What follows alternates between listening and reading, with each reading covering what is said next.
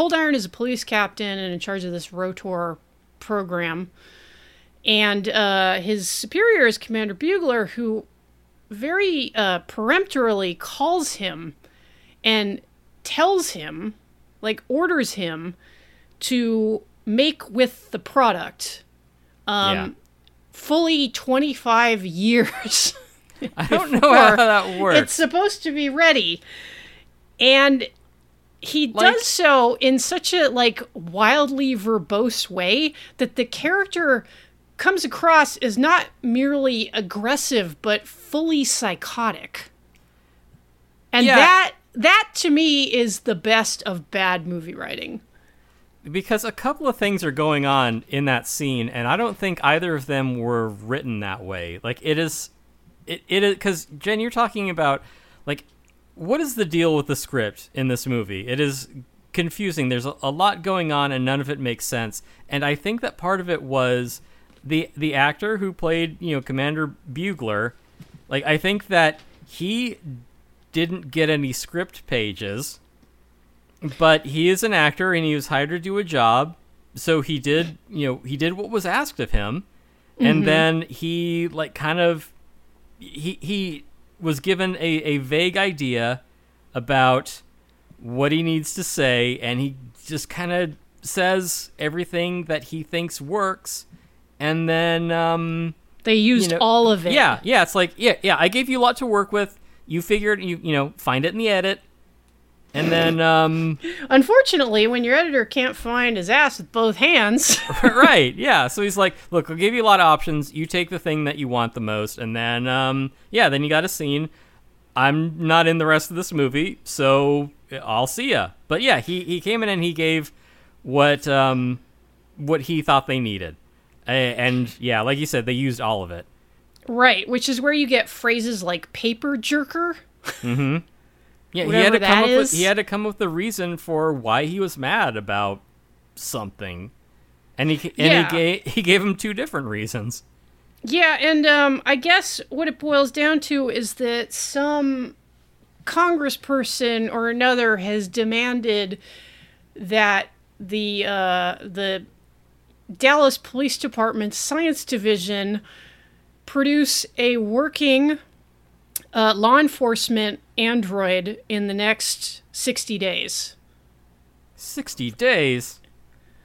Yeah, in a project which has already been scoped out to last for the next 2.5 decades. Right, but yeah, and again, that scene is interesting too, because I know they're trying to do consistency where it's maybe it'll be ready in 60 months, but 60 days.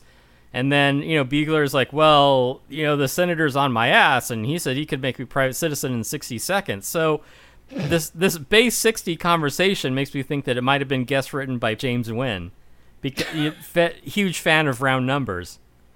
Right. Which still, once again, begs the question, what exactly did the senator or the representative or whoever, what did they hope to accomplish? Look, I've watched the scene 60 times to make sure that I understood it all. And what happened was it is a make work project that the senator thought he would be able to use to catapult him into the presidency. I think, to borrow Commander Bugler's words. Because he wanted to be like, hey, I've got a killer robot. I'm tough on crime. It was a big thing at the time, right, Jen? So he's going to use that. He's going to say, just make this project sort of pretend to work. It could be like the Star Wars program. It doesn't, or same idea from RoboCop. It is, we had, military contracts and, spare parts for years. Who cares if it worked? I should really memorize that speech because it is so emblematic of RoboCop. But yeah, it is. He just wanted this thing as a political platform, that he could run on. He could be like, look, I made the killer cop that will make the future safer by murdering all criminals, which I think is a platform you can run on in Texas or Florida. But the problem is the entire project was just a slush fund. It was, Bugler was taking his his skim off of the top, and some people between him and the senator. It was just a gigantic slush fund, and then Cold Iron at the bottom of it was the one who's like, oh, I'm gonna make me a killer robot. Yeah, I'm gonna actually do some good in the world by making a machine that murders people. A machine that murders people, but who can also see past events that it was not present for. Right. Well, computers, they can do anything. It's really amazing. Yeah, like, I'm sure it uses like infrared or sound pressure waves or some science lasers. Shit. Yeah. Space lasers. Right. So the whole Jewish space lasers. Mm-hmm, the worst kind. So this whole project is a farce, basically, and it is Bugler saying, if you don't actually produce something, then it'll be your ass. And the funny thing is that even though he is a comic relief background character, Howdeling, who then takes over the project, he has realistic expectations about this project, where he's like, look, we just need it to get it on a stage, take a couple of steps, spin around, just do some bullshit. It is, it's basically it's Tesla's business model. Yeah, I was gonna say, I don't know why they didn't just hire a guy in a robot suit. See, dressed as a cop. Exactly. And then the next thing you know, you'll have idiots on Twitter saying, please put a microchip in my brain. Right, yeah. See, Howdeling had the right idea. It only needs to, make a favorable impression. The senator's happy. No one gets shot in the head and, or investigated for, criminal, malappropriation of public funds. Groping pages. Yeah, stuff like that. Running a child sex ring out of the state capitol, right. The things that politicians do. But yeah, okay. Howdeling and didn't grope anyone. It was the assistant robot, I think, who was the horny one.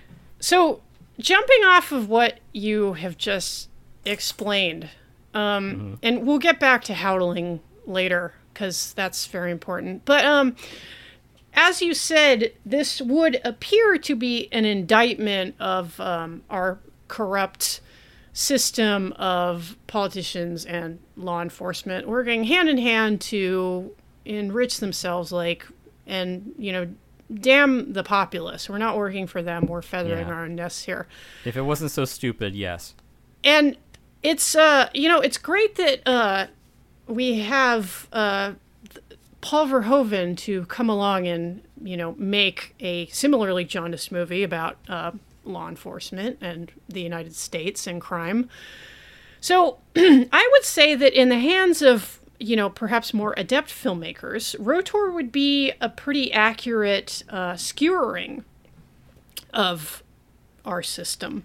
Yeah, it just had too many ideas, It's 4 different movies. Yeah, because instead you just get this weird pile of scenes where nothing really connects to anything else. Yes, and stupid people making a dumb movie. Hey, you can't listen to this.